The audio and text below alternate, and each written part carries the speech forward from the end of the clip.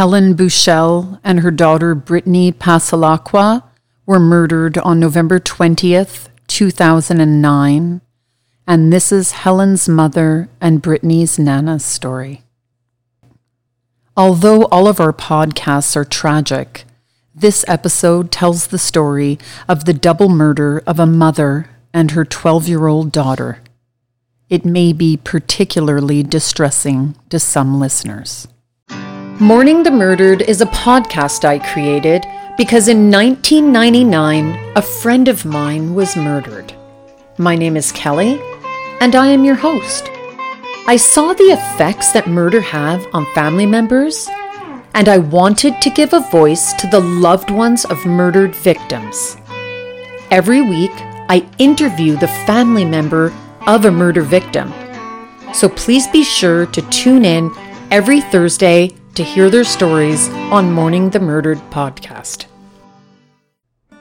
Geneva is in the heart of New York's scenic Finger Lakes region in the United States. It is a picturesque small city that rests on the northern rim of Seneca Lake.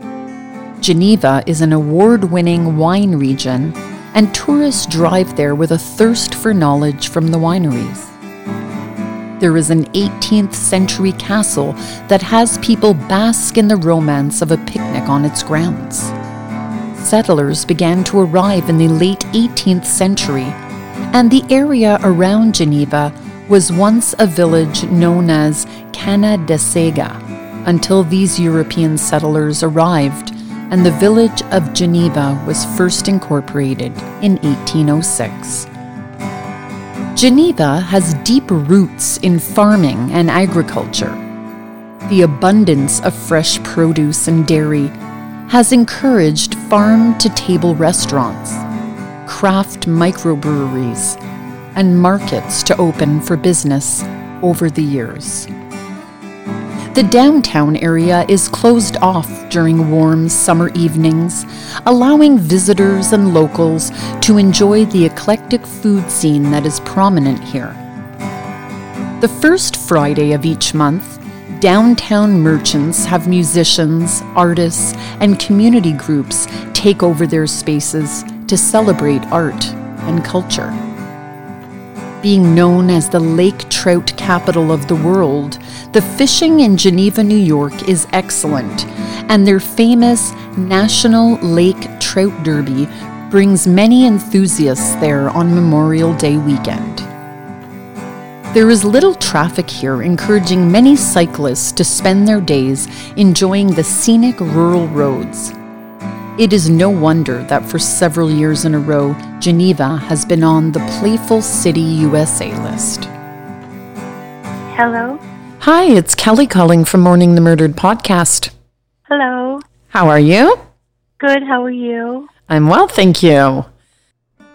When Helen was born, she was the first of two children that their mother was so happy to have in her life.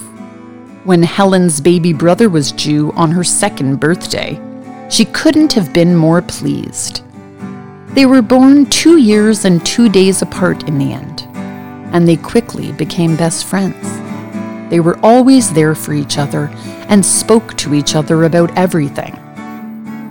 Helen's brother knew that his sensitive sister was always available for a chat and would listen attentively to him.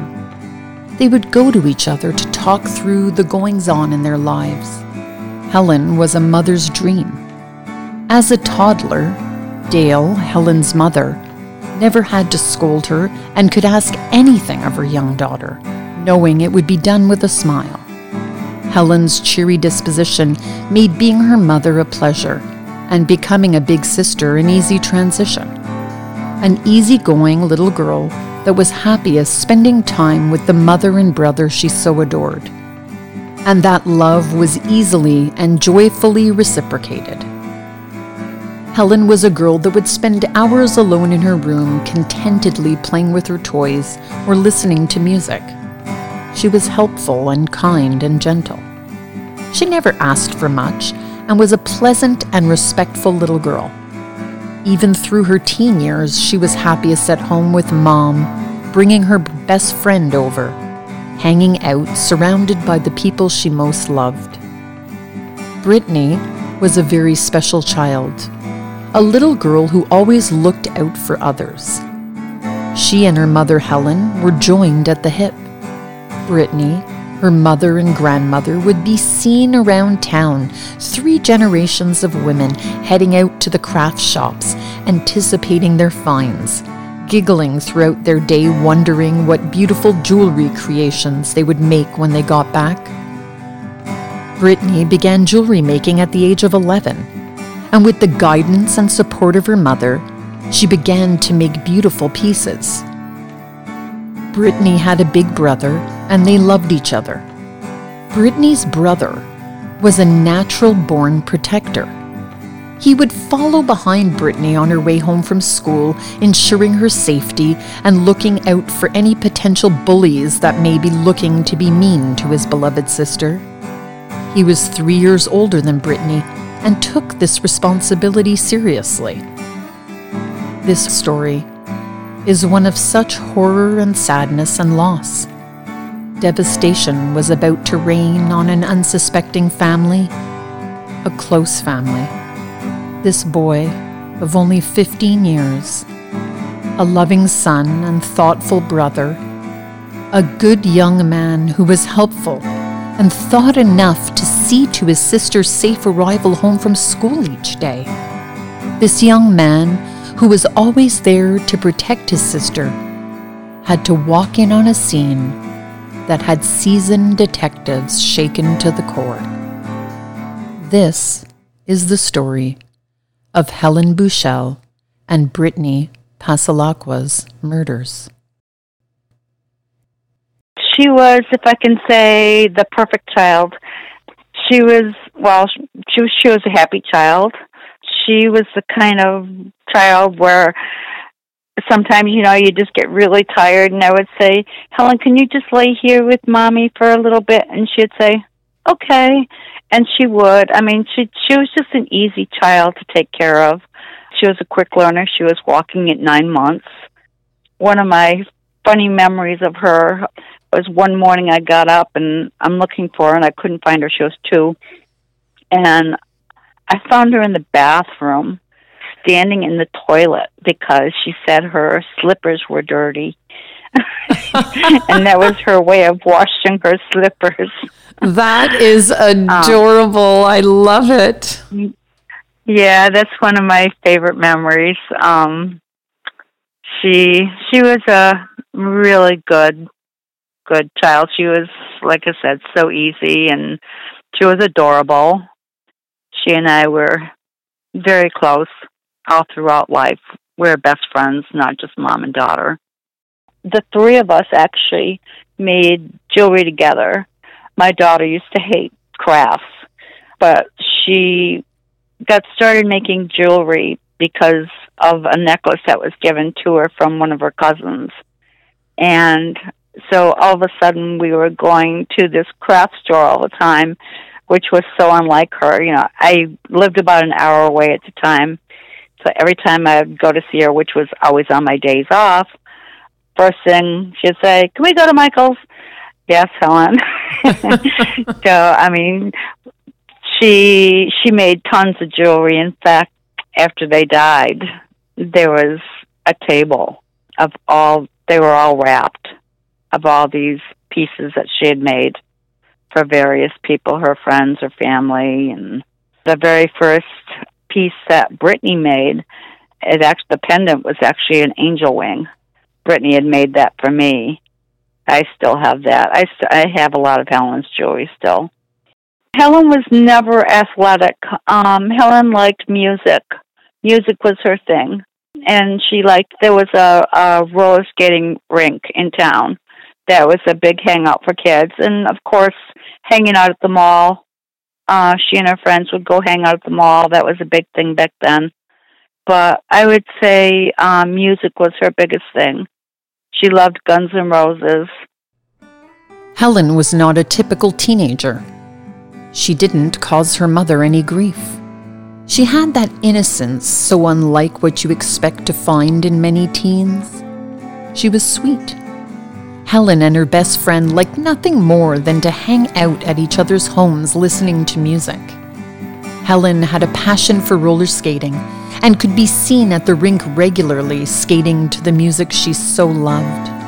And secretly, her and her best friend, unknown to their school friends for fear of ridicule, still at the age of 15, would play in their rooms with their Barbie dolls.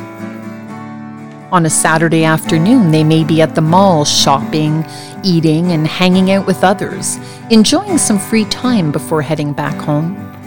Helen was always extremely close to her mother. She was happiest at home, in her room, laughing with friends or chatting with her family. Helen was particularly fond of movies, and she watched her favorites over and over again. She and her mother would spend hours together watching movies, loving every moment. They knew each other so well, they could communicate with a simple lift of the eye, and often did, and that would have them roaring with laughter.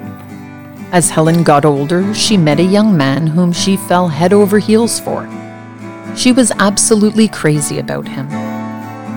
Helen became a young mother, discovering she was pregnant when she was 19. Her happiness at this news was apparent to everyone, and not for a moment was Helen worried. On the contrary, she couldn't have been more pleased with the news. She and the man of her dreams had a son, and then 3 years later, a daughter, Brittany. Helen's children were the apples of her eye. She felt she was living the dream, her dream, the life of wife and mother, the white picket fence life she had always aspired to have. And Helen's mother, now called Nana, was beyond thrilled with these two new little people in her life, her grandchildren.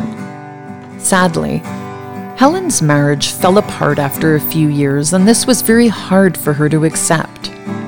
She was terribly distraught. Eventually, she accepted that things would not go back to how they were, and was still so happy to have been blessed with two wonderful children. She was so proud of her handsome son and beautiful daughter. Proud of her son, who was growing into such a wonderful young man, looking out for his sister and being kind and loving to her. Brittany, her daughter, was someone she knew as a friend even at her young age, and they spent every possible second together enjoying each other. They were joined at the hip. Nothing made Helen happier or more proud than her two beautiful children. Helen and her mother Dale had a unique relationship. Where many young people in their 20s want to break free from potential parental interference and freedom from their mothers, this duo never had any hint of a challenging relationship. So Helen was perfectly happy to live with her mother, and they spent most of their days together. They each had an unconditional love for the other that never made either of them feel smothered. Dale feels extremely thankful for this love and closeness, and will always carry this with her. Helen's love of movies never faded, and she would get together with girlfriends and have them repetitively watch her favorites. They always did. They can no longer watch those movies. I moved away, about an hour away, probably about a year and a half before she died. And ironically, one of my main reasons was moving was because we were so close. And I kept thinking, oh my God, what if anything ever happens to me? How is she gonna do this? You know, how is she gonna do this without me? And like I said, it's ironic because it turned out the opposite way. I was really concerned because we were that close. And I asked her one time, I said, Helen, I said, you know, when I'm living there, you know, you're in your room a lot. Why do you even want me there? And it's your presence, Mom. And her friends, you know, it wasn't that her friends didn't like me. They did. But they just couldn't themselves imagine wanting to live with their mom. But she genuinely wanted me there. She wanted me living with her, because she always wanted that perfect marriage, from death to us, do us part. She wanted the house, the white picket fence, and she thought she had it all at one point, but it didn't work out. But he's a good dad to the kids, to Brandon and Brittany. Oh, Brittany. Brittany, like I said, she was 12 when she died, but she hadn't really gotten into that typical tween age, and that I mean by she wasn't mouthy, at least not that I ever saw. Like I said, I would always go there on my days off, and Helen lived in the upstairs apartment, and she would hear me coming up the stairs, and she would just come running to the stairs, Nana! And as soon as I got up there, she would always just wrap her arms around my legs and hug me. Helen and I loved to watch movies together, and usually Brittany did too, but there was one particular movie in particular. It's called Lake House. It's about this girl and this guy who they kind of go back in the past. And to Brittany, it was like, this is stupid, this can't happen. So she really didn't like the movie. So one of the days I went over there, I told Brittany, I said, hey, Brittany, I got a movie for us to watch. So she comes running out. She said, what'd you get? I said, I bought The Lake House. She says, and she stomps off. And I said, Brittany, I'm just kidding. I didn't bring it. So I'm sitting there, and I'm going through the channels, and didn't I come across Lake House? Oh, my. So I yelled out to her. I said, okay, Brittany, I found a movie for us to watch. She comes in and she sees I have Lake House on. And she said, and she storms off and walks away, or kind of stomps away. Oh, my. But we used to watch the same movies over and over again. Brittany didn't like bullies. So, that was the kind of person that she would befriend were people that were being bullied. And that in itself kind of caused her problems because people were starting to bully her because of that. But, we were talking about her brother, they kind of had the typical brother-sister relationship. But her brother and his best friend would follow her home from school at a distance, just to make sure nobody was picking on her. And God forbid if anybody did. That is so nice. There was one incident where they saw someone going after them, and they stepped right in and told him there was no what's about it, leave her alone. And so he was allowed to have issues with his sister, but don't anyone else. And the same with his friend. They were very protective of her. I'm very anti-bullying. I don't know if that's why, but I'm very anti-bullying. That's one of my things that in domestic violence I advocate. Brittany was such a sweet little girl looking out for others. She fought for the underdog, constantly ensuring that those without the strength to speak up had a voice. Hers. Brittany would spend her lunch hours and free time at school sitting with those that were at risk of being bullied, defending them, protecting them, having learned from her brother what is right, looking out for those more vulnerable than you, and to never sit back and allow bad things to happen to others. Brittany took his lead and in the end became the victim of bullies herself. The bullies in her school began to make her a target and would pick on her. This didn't deter this feisty young girl. She continued to do what she knew was right. Brittany would head home at the end of the day with a huge smile. Nothing much affected this tween girl's moods. Brittany was fun-loving and happy, and nothing was going to stop her from feeling that way. Tell me about the, tragic moment that you heard about what happened. Tell me about that moment. I was at work. about an hour away. I was waitressing at the time. So my phone was in the office. And somehow my son-in-law, and to this day I don't know how he got my friend's cell phone number, but he did. And he called him and told him. So I was called into the office, and my friend told me. And we just made a beeline out of there and got back as soon as we can. It was the longest drive, but you're in disbelief the whole time. You want to believe it's not right, you know. I just remember feeling numb and this can't be, and that we're going to get there and everything's going to be okay. And then you get there and you see all that yellow tape. It was pretty devastating. I remember, I don't know if I jumped tape or if I ran under it. I tried my best to get into the apartment, but they wouldn't let me, of course. I didn't know at the time what had been done to them. But I just remember I kept telling them I need to hold them one more time. And I was eventually led off by a detective into his vehicle. And, of course, now I know it was to keep me away, out of sight. They didn't want me to see them bring the bodies out, and they didn't want me going in for several reasons. Right. And so you're sitting in the back of this police car, and what are they telling you at this point? He's asking me questions. Of course, who do I think did it? And I didn't have any doubt. I told him John Brown. Then I remember saying John Edward Brown. I don't know why I threw his middle name in. And I honestly can't remember a lot of the conversation. So much of that time is blank for me.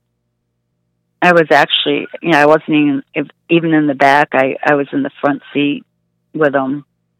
And they were just trying to protect me from what was within. They didn't want me to see what had been done. Plus, of course, they're worried about the crime scene. They don't want to contaminate it, They really handled everything really well. This is all in retrospect. At the time, I wanted to see him. She had a really bad car accident in June of 2009. She had a lacerated liver, fractured femur, broken hip. She had pins and rods put in. She had to go to rehab afterwards. And like I said, she'd only known him for a couple weeks. And I was living an hour away. She lived upstairs. And he offered to go stay with her to help her out. So I didn't really know him that well at the time. And I thought about leaving my job and moving in with her to help her out. But then I thought my income is really the only income she has at this point. And I used to save all my quarters, my tips. And I had this great big long tube I'd fill up. And every week I'd bring them to her and at least bought her groceries. And I was able to pay. I remember I paid her electric bill one year, or one month while she was in there, because everyone in her whole building had their power shut off. So I knew I needed to have a job to at least help her out in that respect. I kicked myself for that a lot. I wished I had just left my job and moved in with her. This probably wouldn't have happened. This monster had made friends with Helen's sister-in-law. Helen and her sister-in-law were also friends, so it was only natural that he and she would eventually meet. And they did. Helen wanted to do everything right and protect her children. There was a registry in New York State, so Helen decided to use this tool that was there to help people avoid becoming victims of potential abusers. She looked up this new man in her life, wanting to see to it that her children were not being put in a dangerous situation. She looked on the registry to make sure he wasn't on it. Helen wasn't going to bring a psychopath or pedophile or criminal into her home. She did find his name, of course, but his explanation seemed not only plausible, but honorable, defending a woman in a bar. Her daughter Brittany was currently the victim of bullies, and she encouraged her son's protection of his sister, so this man, to Helen, could have seemed like a hero. Those that don't mingle in circles with criminals have no idea how their minds work, what lies they tell. And this family has come to find out that the lie he told is a common one that ex-cons use as a cover for why they were in jail. Helen's Law would be there to help protect people, to help people know the reality of why someone was indeed incarcerated. The real reason, not the fictitious stories they tell new, unknowing victims. This guy knew Helen's sister-in-law, and she met him through her. Helen looked him up and was told a noble story, yet still was subjected to unspeakable horrors. This is the reason for Helen's Law, to have the registry speak to those that have the foresight and courage to use it. Helen's Law is a necessary tool. So she did what she could to find out what he was in prison for. And this is where my bill comes in. She looked him up on the sex offender registry, and she looked him up on our state's website, and all she could find was assault in the second. And so many crimes can fall into that category. So he told her he had gotten into a barroom brawl protecting a girl. And, of course, that's sounding like, wow, okay, this guy's going to protect me if anything happens, Yes, it's a noble crime, if you want to call it that, right? Exactly. Yeah, exactly. Mm-hmm. And I've found out since then so many guys who have fallen under what he really did are using the same thing and have used the same thing, the same excuse, that it was a barroom brawl. And, he had actually thrown his infant baby into a wall, causing brain damage, cracking her skull. Infant baby. And that was what he was in prison for? Yes. Yeah. Okay, so he threw his own infant child against a wall, cracking his skull, and he went to prison for assault in the second? Yep. Oh. Yep, and only did 2.5 years. Oh, my goodness. His own child. Oh, my goodness. And I only found out last June, I found out from someone who had been in prison with him. I did have a friend that used to work with former inmates, and he had been in prison with John Brown on his first stint. And John Brown told him he had aspirations to kill someone. The way the website reads, it's so generic. I guess is the best way I can put it. Assault 1, Assault 2, Assault 3. Who really knows what falls under those categories? Even most patrol or parole officers will have to call and find out, okay, what did this person do? Because, I would think Assault 2, or what he did, would be a lot worse than Assault 2. I would consider that attempted murder, thank you very much. Yes. Throwing his infant daughter against the wall. This didn't constitute a severe signal in the register. It allowed Helen to think that a barroom brawl was a reasonable excuse for his incarceration, that he had stepped in to protect a woman's honor. Had the registry been as Helen's mother wants it, is fighting for it to be, then her daughter would have been able to see what this monster had done. She would never have given him the time of day. Helen was in a vulnerable position after such a terrible crash, and with such severe injuries, she needed help. She did what anyone in her position would do. She sought help from the man she was seeing. She had no reason to believe she was in danger, nor that she was bringing someone into her home that would be a threat to the safety of her children. Her mother was over an hour away, and Helen knew it was near impossible for her to be there full time.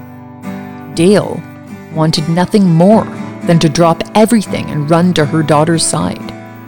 She also knew that the extra money she could provide for her daughter and grandchildren would be needed and very much appreciated. She went to see her daughter in the hospital as much as possible, even taking some time off to be there for her family. Dale figured, not only does Helen seem okay with this new man in her life stepping up and helping out, but her daughter-in-law knew him and vouched for him as well. She also obviously had no inkling that there was a monster in their midst, and that he would inflict terror on her daughter and poor little granddaughter. The horrible assault on 34-year-old Helen and precious young 12-year-old Brittany, that he would then murder the two most important women in her life.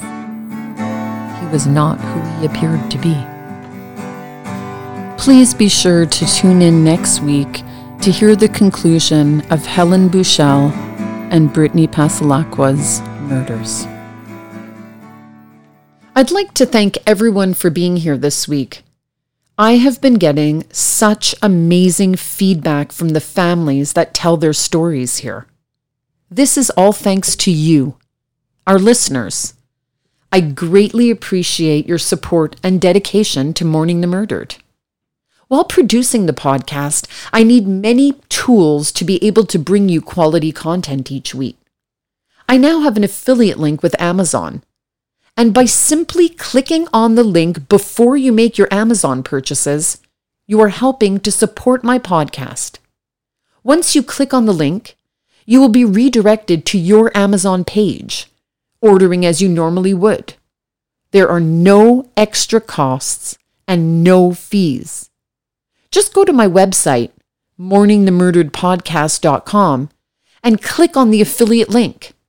You can also, as always, support the podcast by sending a one-time PayPal contribution, or through Patreon, you can donate as little as $1 a month. All of the links can be found on mourningthemurderedpodcast.com. So your help is only one click away. I'm not quite sure how people move on after a tragedy. There are support groups online and face-to-face, and there are books and family and friends to lean on. But in reality, when someone loses a loved one to murder, they lose a piece of themselves that can never be returned. Memories are all that are left. So talk about your loved one and let the world know how important they will be to you forever. These memories become valuable treasures. No one will ever understand your pain, but surround yourself with those that can understand how important it is for you to share your story. I will now light a candle for the victim and their loved ones, ensuring their memory lives on and burns brightly. You are remembered. I want to take a moment and extend my most sincere and humble gratitude to each and every one of you. Thank you. Thank you for listening. If you have any questions, or if you would like your voice to be heard on Mourning the Murdered and tell the story of your loved one, email me at mourningthemurdered@gmail.com. That's mourningthemurdered@gmail.com. Thank you to Dennis for editing this podcast. You are absolutely indispensable. Thank you so much. A huge shout out to Patrick for creating the original music that you hear. And the artwork for this podcast was created by Talia with support from Matt and Mick. Thanks so much, guys.